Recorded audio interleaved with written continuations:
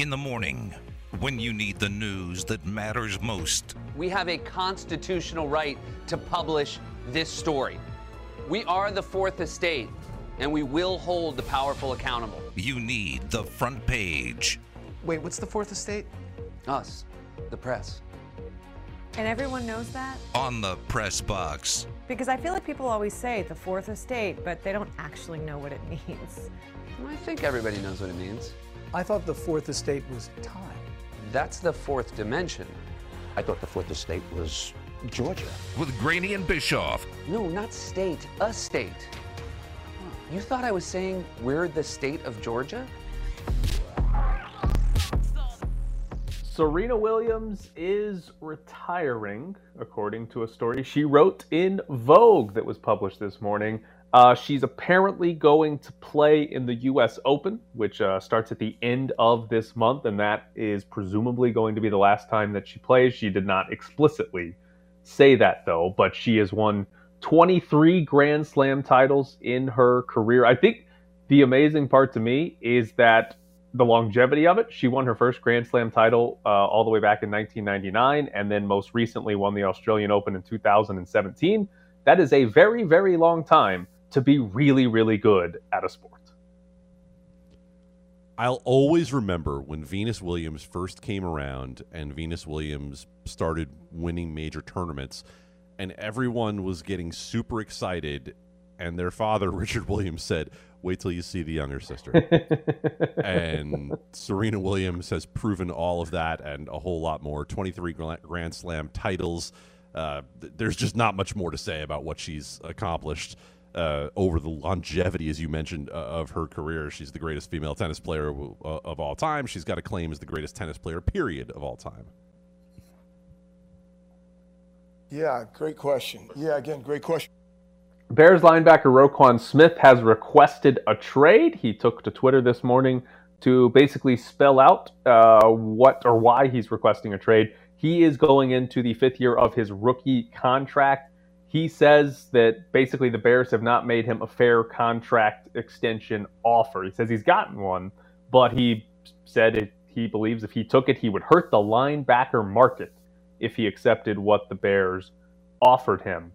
We talked earlier about Josh Jacobs and how much value he would have on the trade market. Not much, late round pick, maybe. How much value do you think Roquan Smith has if the Bears actually traded him? Roughly the same amount that Josh Jacobs has on the trade market. To go back to our first hour, I don't care how good a linebacker is in today's NFL. Linebacker is a position that last time I talked to Eric Eager from Pro Football Focus about this, and they do the research about this kind of stuff. The question I asked him is the linebacker position essentially obsolete? Like, is this not going to exist in a few years? Are they all going to be hybrid safeties shifting up and down between the line and playing deep coverage? And so an off-ball linebacker asking for a top-of-market contract is not going to draw a big trade return. Yeah, I mean, I was basically thinking that there's not going to be much for Roquan Smith, and it's the problem. I mean, we saw it with Kareem Hunt. We're probably going to see it with Roquan Smith and with Josh Jacobs if there was any trade there. Guys that might potentially want out or teams that want to trade, it's one thing to demand the trade. It's another thing for somebody to actually be willing to make that trade. And if you're the Bears, I think you're in a similar spot as the Raiders is, okay, what would be worth it? Like, even if you're just getting one season of Roquan Smith or one season of Josh Jacobs, how good does the trade offer have to be for you to say, all right, we'll punt on this one season of him and take the future asset? I think the Bears are going to be in a similar spot as the Raiders is, okay, they might be willing to trade him, but for a 6th round pick, probably not. You're better off just keeping Roquan Smith because that 6th round pick is not going to provide you very much in the future. Happy to move on to the next question here, Aaron. Alabama is the #1 team in the preseason coaches poll. So I'm guessing this isn't going to be another rebuilding year for Nick Saban like he claimed last year was? Apparently crickets are involved here as well. Yeah, I look at it and think, I guess all those issues he had with Jimbo Fisher and Texas A&M spending the big-time money aren't hurting him yet. Very impressive. Nick managed to rattle the cage, get the Jimbo inside very fired up and saying all sorts of notable things, and then go right back to being the number one team in the nation. Yeah.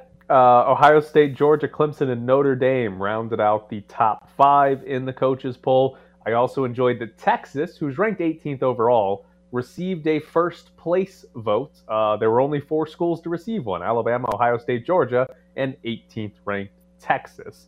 And then Mountain West-wise, no teams in the top 25. San Diego State received the most votes among Mountain West teams. They'd be ranked 35th if you just expanded it out. But actually 5 different Mountain West teams received a vote to be ranked in the initial coaches poll. Fresno State, Utah State, Air Force, and Boise State all joined San Diego State. So not going into it, not a dominant Mountain West team, but a top half that is probably going to be pretty decent as far as competition goes in this conference. Rebels slighted again. Oh, Marcus Arroyo. He's got to get on the coaches poll vote so he can vote for UNLV. Next question. It is my duty that every time Adam Candy is on the show, I find an Aaron Rodgers topic because I know he's been tired of talking about Aaron Rodgers for over a year. Aaron Rodgers, though, told Albert Breer yesterday, the end is near. Who knows how many years that is, but it's definitely closer every single year. So Aaron Rodgers basically told you that time continues to pass every day, Adam. Are we going to be able to talk about anything related to Aaron Rodgers that does not go back to the fact that he openly said he does psychedelic drugs and the league was like, that's cool. Like, I do ayahuasca. My eyes are open to everything. My third eye, too. I don't understand how we can talk about anything around Aaron Rodgers without the fact that the league just looked at him and went, yeah, you know what? At this point, like, date your actress, do your drugs, just keep showing up, all right? Just keep showing up and try not to say anything too crazy. Poor I think you're Gordon. Right. Yeah, they basically just were like, yeah, we don't want to deal with whatever would happen with Aaron Rodgers if we punished him for God knows what he's actually doing. Yeah, I think you're right there. But we'll get more Aaron Rodgers content for you soon, Adam. Okay. Great question. All right, SMU. Football and basketball players are going to get paid $36,000 each this season. That's going to be NIL money. There is $3.5 million in total going to SMU football and basketball players from a third-party collective. These are the groups of people, essentially boosters around each school. UNLV has one called UNILV that basically bring money and say, hey, this is what we're going to pay to these student athletes in NIL money. So SMU has one of the better deals just based on this, as far as, not for individual players, but as far as like, hey, this is something that goes to every football or basketball player, $36,000 per player. Big picture for SMU that may or may not have something to do with how much NIL money they can get together. We talk a lot about the Pac-12 and which teams out here, the Mountain West could lose to the Pac-12, UNLV, how high are they on that? Is SMU the best expansion candidate for any power conference that's not already in a power conference? The fact that we're having this discussion for a program that got the death penalty at one point is really emblematic of they're back. It's NCAA, legal now. Right? And by the way, I love how excited we're getting about a $36,000 payment to these kids, right? These kids are barely going to be making a minimum wage for going out there and playing what could ultimately be Power 5 football before very long. We're like, $36,000? That's money none of us would take for a job. All right, Jared aside. Hey. I'm in ongoing negotiations. Don't say stuff like that. See if you can get him to throw in some ayahuasca. You really think that's a good idea? It's not a bad idea. I've found out from the NFL you can't even lose your job for that. We'll see. Justin Tucker signed a 4-year, $24 million extension with the Ravens. So Justin Tucker's 32 years old, playing a position that, outside of quarterback maybe, could age the best. Could he be kicking for another decade? Like, could we have 10 more years of Justin Tucker being the best kicker the NFL's ever seen? God, I hope so, because it's one of those things where Justin Tucker is, I hate this word, but he's pretty close to automatic when it comes to kicking a football. So he now matches Chris Boswell, who also got a contract this offseason for fully guaranteed money. And those two guys are 33 and 31, respectively. In the NFL, that's usually retirement age. So good on them both. Let me ask you a question in return, since kicker talk is what gets the ladies excited. Is Daniel Carlson as good as both of them? He's looked like it or he was last year. I mean, and here's the thing with Daniel Carlson. If you look at the Raiders, like, sort of run into the playoffs where they won the last 4 games of the season, a big reason why is because Daniel Carlson, like, didn't miss, and other teams that the Raiders were playing missed field goals in that span. I forget the exact number, but it was in 4 wins, like 3, maybe 4 missed field goals from their opponents. Meanwhile, Daniel Carlson was out there and didn't miss, and that was a big reason why they won so many close games last year. Is when your kicker doesn't miss, that's an extra 3 points, and when you're playing 1-possession games, that's what leads to you winning the game. So, yeah, I mean, there's a chance, and I think the big thing is, like, you talk about longevity with Serena Williams. Justin Tucker's been doing this for a while now. So can we see it from Daniel Carlson for 4, 5, 6 seasons? Then we can, then you can be, hey, he's got the career path of Justin Tucker. But as far as this season, going into this season, I think it's fair to say Daniel Carlson's not too far away from who you would want outside of a Tucker or a Boswell. And he's 27 years old. And here are some of the other kickers who are still in the league, and, like, they're names that and they're all 35 or older. Greg Zuerlein, Nick Folk, Matt Prater, Robbie Gould, Ryan Suckup. I mean, Mason Crosby. These are all guys who are 35 plus. As much as you and I don't like John Gruden's approach to field goals, or Rich Bisaccia's approach to field goals for that matter, the Raiders certainly were defaulting to a guy who could be doing it for a long time for them. Right, to give them some benefit of the doubt. It was a guy who was really good at kicking. They weren't trotting out a guy who was hitting 71% of his field goals and saying, yep, you got this, let's do it. All right, coming up next, we'll jump into some baseball because the Yankees no longer have the best record in the game. Everybody in the place hit the open deck. On Saturday, Jared is going to be out at the Tuscany Casino here in Las Vegas for the Front Row Card Show. Baseball, basketball, football, and hockey cards, plus non-sports cards. You can take your cards out, sell them, trade them, buy some, get them graded, whatever you need to do with your card collection. And go find Jared. Give him a card for free. Maybe not. Maybe I'm bringing my Pokemon cards. Oh, look at that. Go steal them from Jared? I don't know what's going to happen there. Okay, don't steal them. That'd be mean. Later in the show, we're going to have tickets to Rob Zombie to give away, so stay tuned for that. And coming up in maybe 20 minutes or so, we're going to have tickets to the 3 Ice Playoff Championship at the Orleans Arena. So stick around if you would like to go out to the 3 Ice Championship. But now, we're going to talk some baseball with Adam Candy. And we're going to look at the lovely New York Yankees. They were at 1.38 games over 500. Since then, they are 10-16. They're 71 and 39 overall. They still have the best record in the American League. The Dodgers have surpassed them overall. Adam, you have been cautiously pessimistic about the Yankees every time I've talked to you this season. How are you feeling about them right now during what's been their worst stretch of the season? I'm feeling like they're 71-39. Like, I'm not that worried about the overall situation. But this is why early in the year, when you and Ed had me on and you were laughing at me saying they're 27-9 and you're pessimistic, or whatever number it was at the time, and I was trying to say, guys, they're not this good. Like, they were never this good. Well, I'll flip it on its head. They're not this bad either. This team has been wrecked by injuries. If you look at who they're throwing out there right now, in the bullpen especially, you understand how they've blown some games that they would have won earlier in the season. So how do I feel at the moment? I feel exactly the way that I've felt about them all along, which is that they're a really good team that's going to have to get the right matchups and a few breaks along the way in the postseason to do anything. What do you view as the right matchups in the postseason? The Twins, of course. Like, give me the Twins every single time.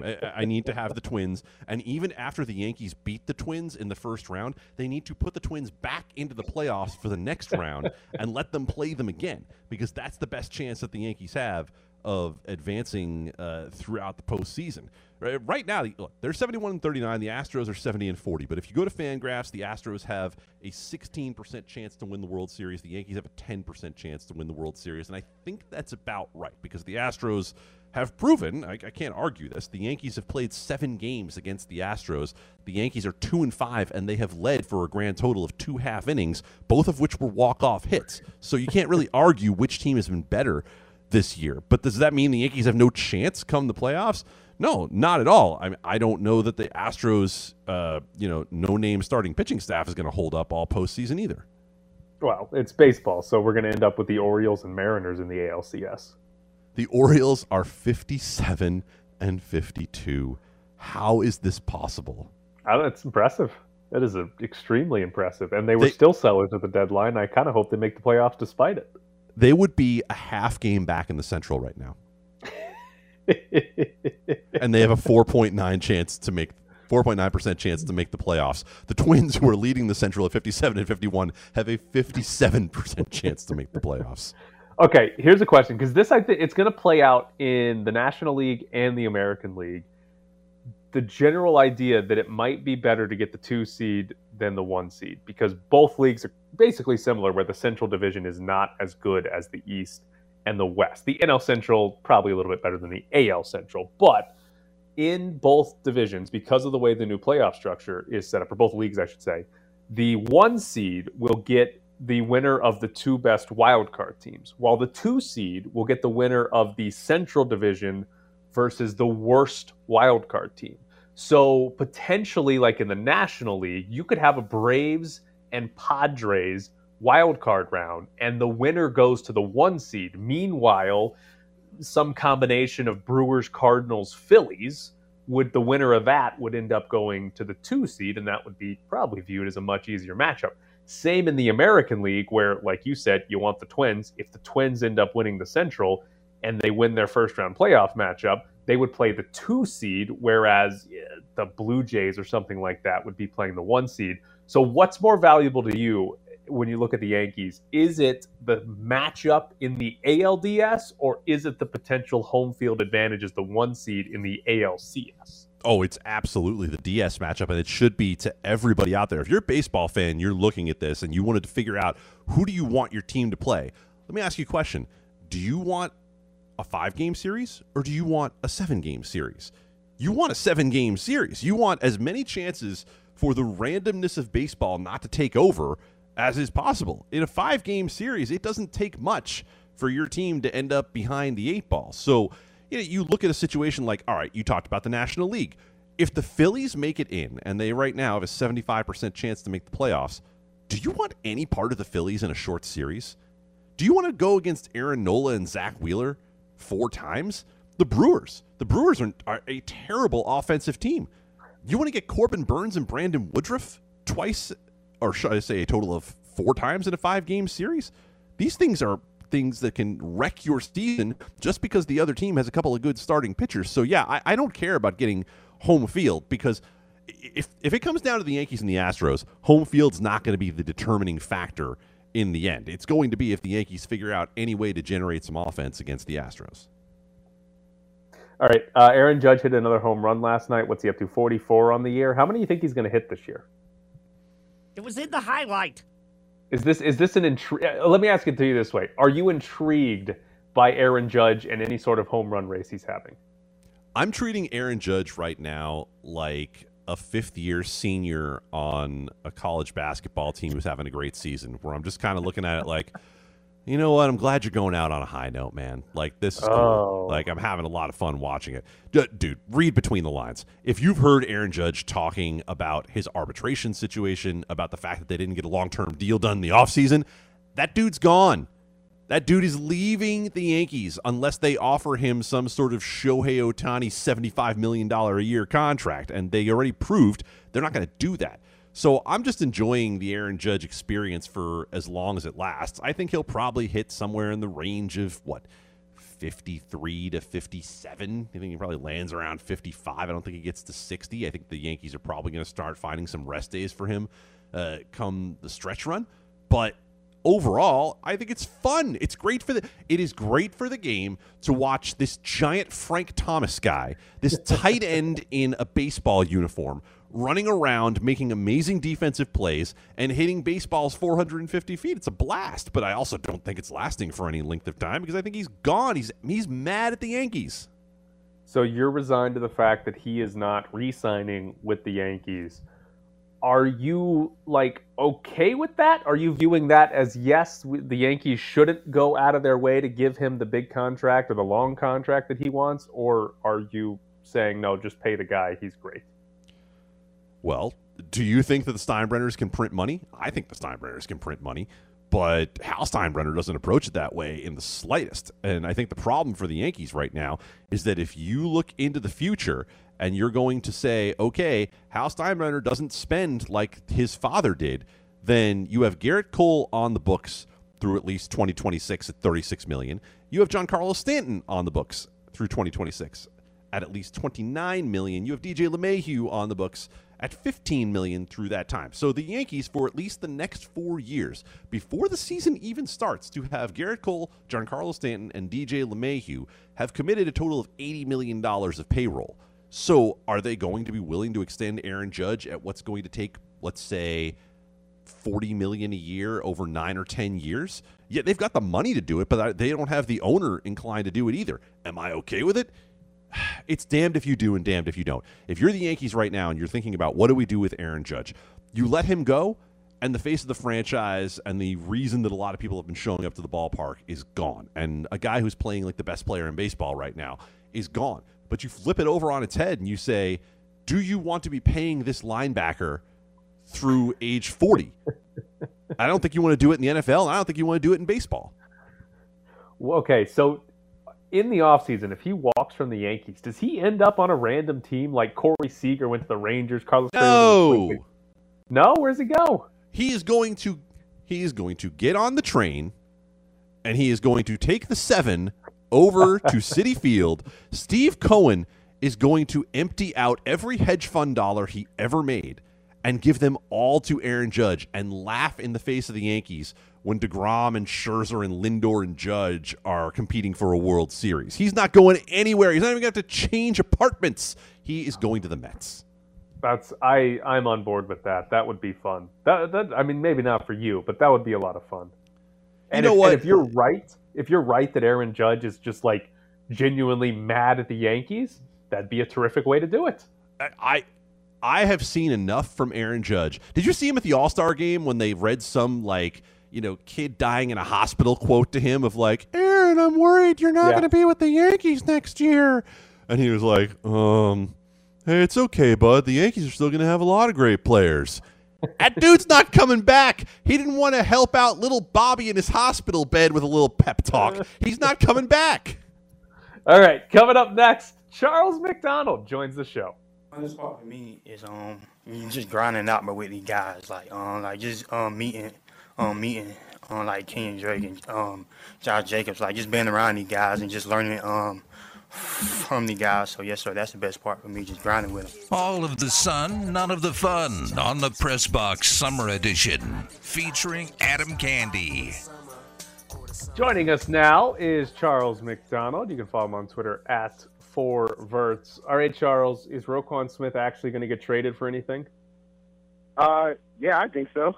I think he's one of the better linebackers in the NFL. He's young. He's got a lot of value. I think if you're looking at pass coverage linebackers in today's league that can still play the run, I mean, I think it's kind of bizarre that the Bears will lowball him because you look at the rest of the roster. Who else are you going to pay? It's not like Justin Fields is coming up anytime soon. Depending on how that turns out, I don't know. I'm a little shocked that they would be willing to just kind of lowball it and let him hang out like this. Especially I understand the value arguments and trying to get some picks for a rebuilding team, but we've seen these trades go poorly for teams. I think when they trade some of their star players, you go back to the Jalen Ramsey trade, the Jaguars ended up picking Kayvon Chase and Travis Etienne with those picks that they got for Jalen Ramsey. I mean, sometimes I think we kind of lose track of that. It's good to just have a really a really good player, and you can get caught up on premium, non-premium positions. But I think when you're one of these teams that's kind of hitting the reset button and starting over, it helps to have some core players, guide you through that rebuild. And I think just in general, when you have a player like Roquan, who was drafted highly, came in, has turned into the linebacker you hope that he would be as a top 10 pick, I don't know. It just seems kind of weird to be like, we're going to trade him now. Does the fact that you would have to give him a top-level extension affect that trade compensation? Although, Charles, I think that's what we were talking about earlier, is if you have to then give a guy I'm not going to say a market-setting contract, but it seems like that's what Roquan Smith rightfully is looking for. Are you then going to potentially trade less for him, to be able to do that? Yeah, I think the interesting part with Roquan is the fact that he's a linebacker. And I don't know if we've really seen like these blockbuster linebacker trades. You can go back to quarterback. We've seen a handful of those over the past decade. Like I mentioned, the cornerback trade with Jalen Ramsey, and those are like premium positions. But it's kind of hard to pin down like what the compensation would be, because you're right. You have to look at it from the standpoint, not only are we going to trade these first-round picks for Roquan Smith or for whatever player we're talking about, we also have to pay them premium on top of that. And I think that decision is a little bit easier when it's like, hey, we're going to get Matthew Stafford in here. Hey, we're going to get Jalen Ramsey in here, because those are positions that you're looking to pay that top money for anyway. When you look at roster building, I think with linebacker it's a little different because I wouldn't say they're kind of like running backs of defense, but I think those body types are a little bit more replaceable, and maybe you can kind of shift your defense in a way where you can kind of restrict their impact on the game. But someone like Roquan Smith, like that doesn't just come along every once in a while. I think we're talking about a guy. I mean, he's been an All-Pro. He's got the talent to be like a Pro Bowl All-Pro every single year, as long as he can stay healthy. I think he could be one of those guys that, if you're a contender and you're sitting there like, okay, we're just like a couple pieces away, or we're, a signal caller on defense away from having a truly elite unit, maybe that's something that you look into. Because, it's not like there's no precedent for trading a first-round pick or 2 first-round picks for guys that aren't in premium positions. I mean, the Seahawks just did it a couple years ago with Jamal Adams. You can argue that probably wasn't the best decision, but I do think that Roquan Smith is a bit more versatile player than Jamal Adams is. So I think, just like to recap and sum that up, I think, it's probably, I think his position will probably impact the trade market for him, but at the same time, he's a special enough player where I think someone will eventually bite the bullet. At the moment, the Raiders are going to start Colton Miller at left tackle and then just 4 guys at the other offensive line spots. How likely is it that they can find a legitimate starter for, let's say, right tackle that is a free agent now or gets cut by a team before the season actually starts? That's tough. Especially, I think just because when you're talking about like quality tackles, even backups tend to stick around. It's because it's good to have a good third guy. Like I think the Jets are seeing right now with how they're quartering Dwayne Brown and the Mekhi Becton injury. It really doesn't take long for something to go from, this is like maybe a position of strength where we have a solid starter here to absolutely nothing. So I think teams tend to hold on to even like their swing tackles a little bit harder than they used to, because it's interesting. Like I think when you look at just like the evolution of football, like you see a lot of guys who I think back in like the 90s and early 2000s might end up playing offensive line. They're playing defensive line now just because you want to take use of that athleticism. So it seems to me like the tackle pool gets a little bit thinner, especially in free agency. And I think at this time of year, you're really going to struggle to find someone. So I'm kind of surprised, like if they're really looking for a right tackle why not get in this Dwayne Brown market? I mean, you've already shown that you're not afraid of adding veterans to this team. He's someone who would probably be, your best starting option as tackles in general outside of Colton Miller. And I guess, if you're already just kind of done with this Alex Leatherwood investment at right tackle, you want to move him to guard or somewhere else, then I think that getting into the Dwayne Brown sweepstakes makes a lot of sense. But at this point in the offseason, it's pretty tough. I mean, we're a month away from the season starting, and just in general, it's hard to find those guys in free agency. Charles, when you saw Josh Jacobs getting as much run as he did for the Raiders in the Hall of Fame game, did your eyebrows go up, or did you just think this is McDaniels and the Patriot way in terms of running backs?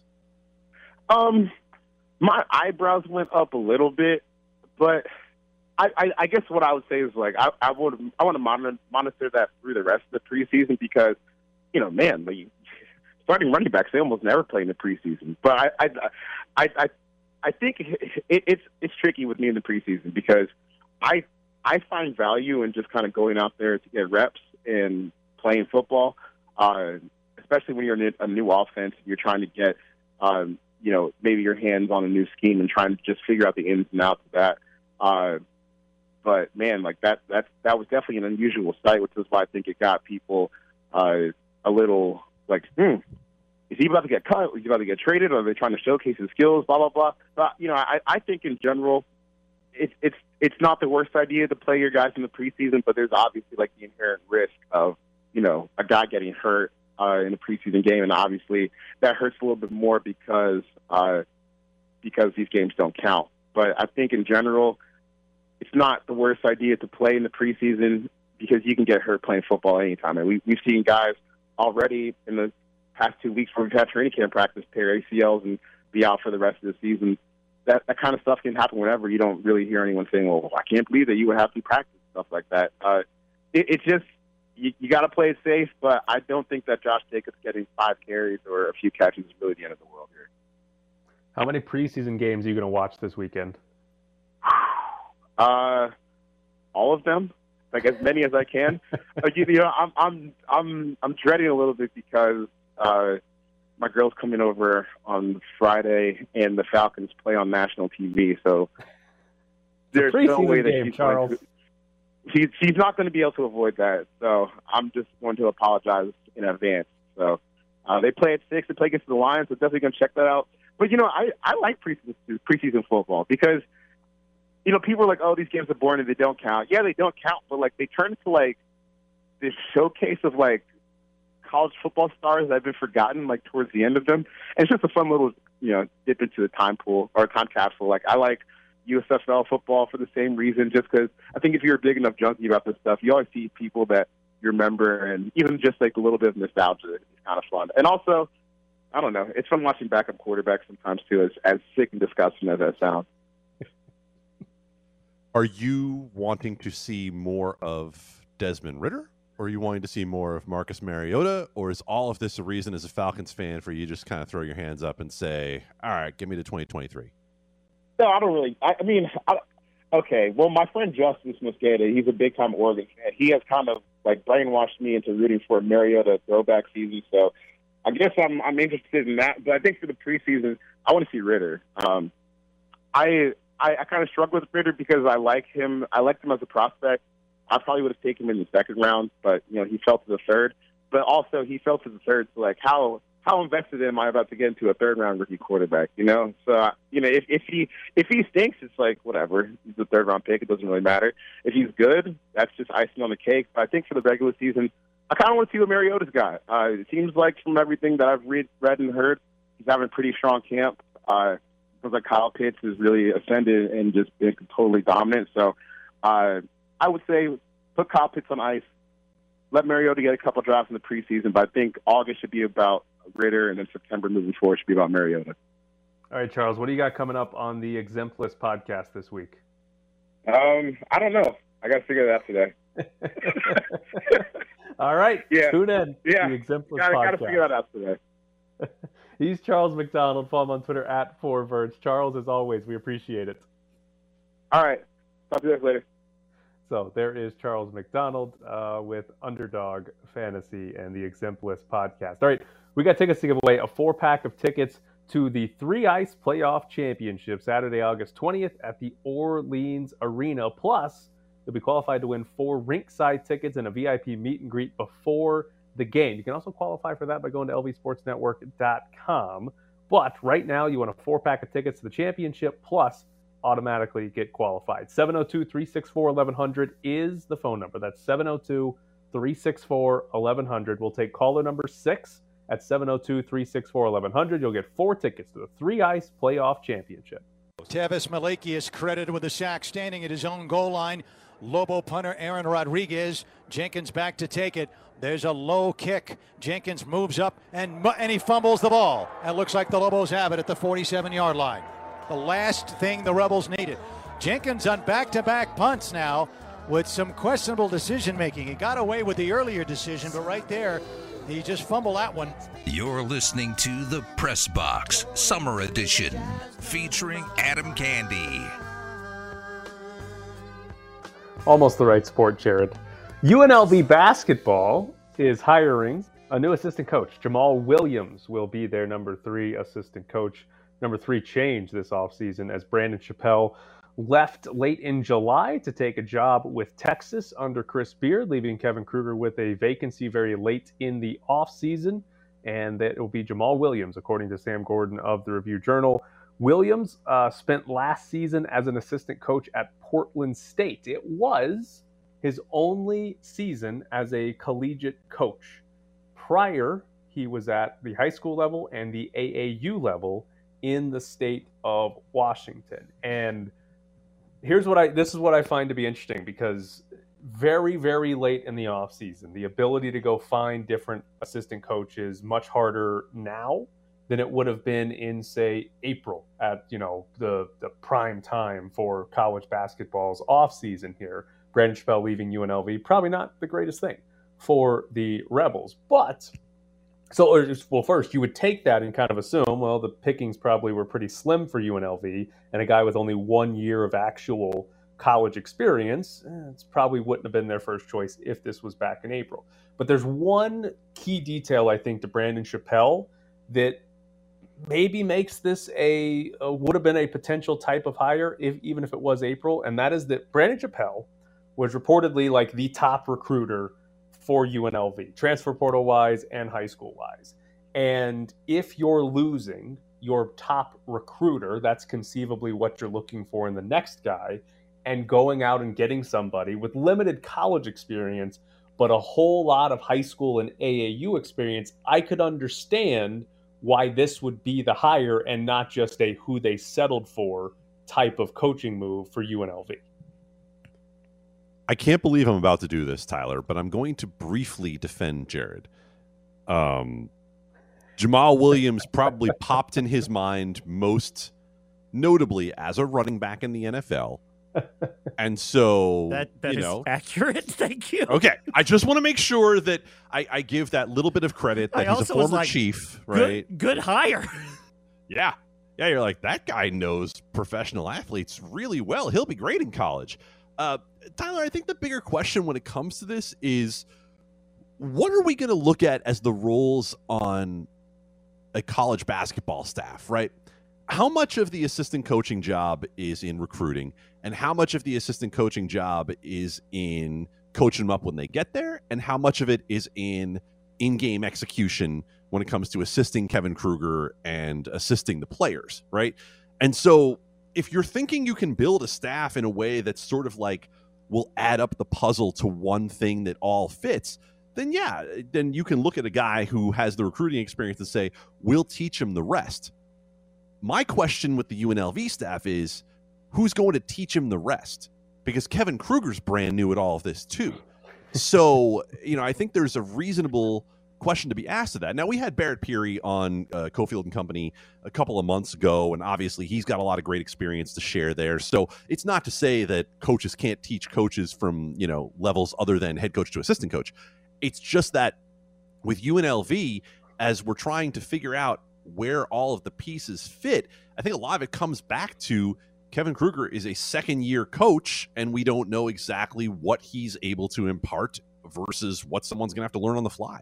Yeah, it's an interesting sort of dynamic, especially when you are coming off a period where you lost all 3 of your assistant coaches from last year. So the idea of continuity and whatever Kevin Kruger, that sort of mix that you mentioned of, in-game coaching them up when they get there, and recruiting, whatever mix Kevin Kruger was going for in his first staff, kind of irrelevant because he's got 3 new guys that are going to have 3 different, skill sets and what they're good at and what they need help on. So it's interesting that you have that much turnover. And if you look at it like from your standpoint of, coaching them up and helping an assistant coach who maybe hasn't done the college part of it but might help you a lot in recruiting, both the other guys on the staff, John Cooper and Barrett Peary, have been head coaches at the college level at some point. Barrett Peary was for a few years at Portland State. He's been pretty much the rest of his time an assistant coach. Was most recently at Texas Tech. John Cooper has 2 different stints as head coach, Tennessee State and Miami of Ohio. Most recently was an assistant at SMU. So I think you can see sort of the way you built that mix of, okay, you bring in this guy, he's going to be a, sort of a main recruiter guy because of his ties to that level of basketball. And look, we've got other guys with head coach experience that are going to do that. But the Kevin Kruger part's the interesting part, because how much does he need to be coached up? You hear it a lot with like first-time head coaches, like, oh, you need to get a former head coach on the staff to help him out and stuff like that. I wonder, like, does Kevin Kruger need that much? Because I didn't watch last year and very often think, oh, Kevin Kruger's inexperience is like costing them. Like, I never looked back and thought, oh yeah, if they had a more seasoned head coach, this wouldn't have happened. Like, I never really got that sense last year. I got the sense that Kevin Kruger had a pretty good grasp on what he was doing. I didn't feel like there were many like, oh, he's in over his head situations. No, and I don't think there are going to be a lot of he's in over his head situations. That might be the part that we avoid often with Kevin Kruger, and the idea that he's a basketball lifer, right? We try not to impart too much of Lon Kruger's experience automatically onto Kevin Kruger, but the guy has been a life in basketball and a life around one of the best college basketball coaches, not only in the history of this university, but in the history of college basketball. So Lon Kruger has certainly been preparing Kevin Kruger in ways that a lot of coaches probably haven't been prepared. I don't think we saw it, frankly, if you look across the hall at the Thomas and Mack. You didn't see it with Lindy LaRocque, right? Lindy LaRocque didn't look like a coach who was in a situation where you're like, oh, I don't know, she's too young, right? She's able to do the same thing where her father has been a long-time head coach, and she's grown up in the game, and she grew up under Tar Vanderveer, one of the greatest coaches of all time. So you can look at both of them in a similar vein and say, I don't know that it's necessarily a lack of anything on their part. I just think when you bring in someone with that little experience, as we're talking about with the Rebels now, with the Runnin' Rebels, that it is at least a reasonable question to say, okay, how is this going to work? I asked this question last week when Brandon Chappell was leaving already. But UNLV lost all 3 assistant coaches. They lost their 2 best players from last year to the NBA draft, and they didn't win 20 games, didn't sniff the NCAA tournament. What happens in an offseason when this team actually makes the NCAA tournament? It's a bigger question when it comes to college basketball overall, right? When we talked to Barrett Peary about, I said, do you coach guys up anymore? Like, how do you coach them up? Because you get to coach them up for like basically about a year.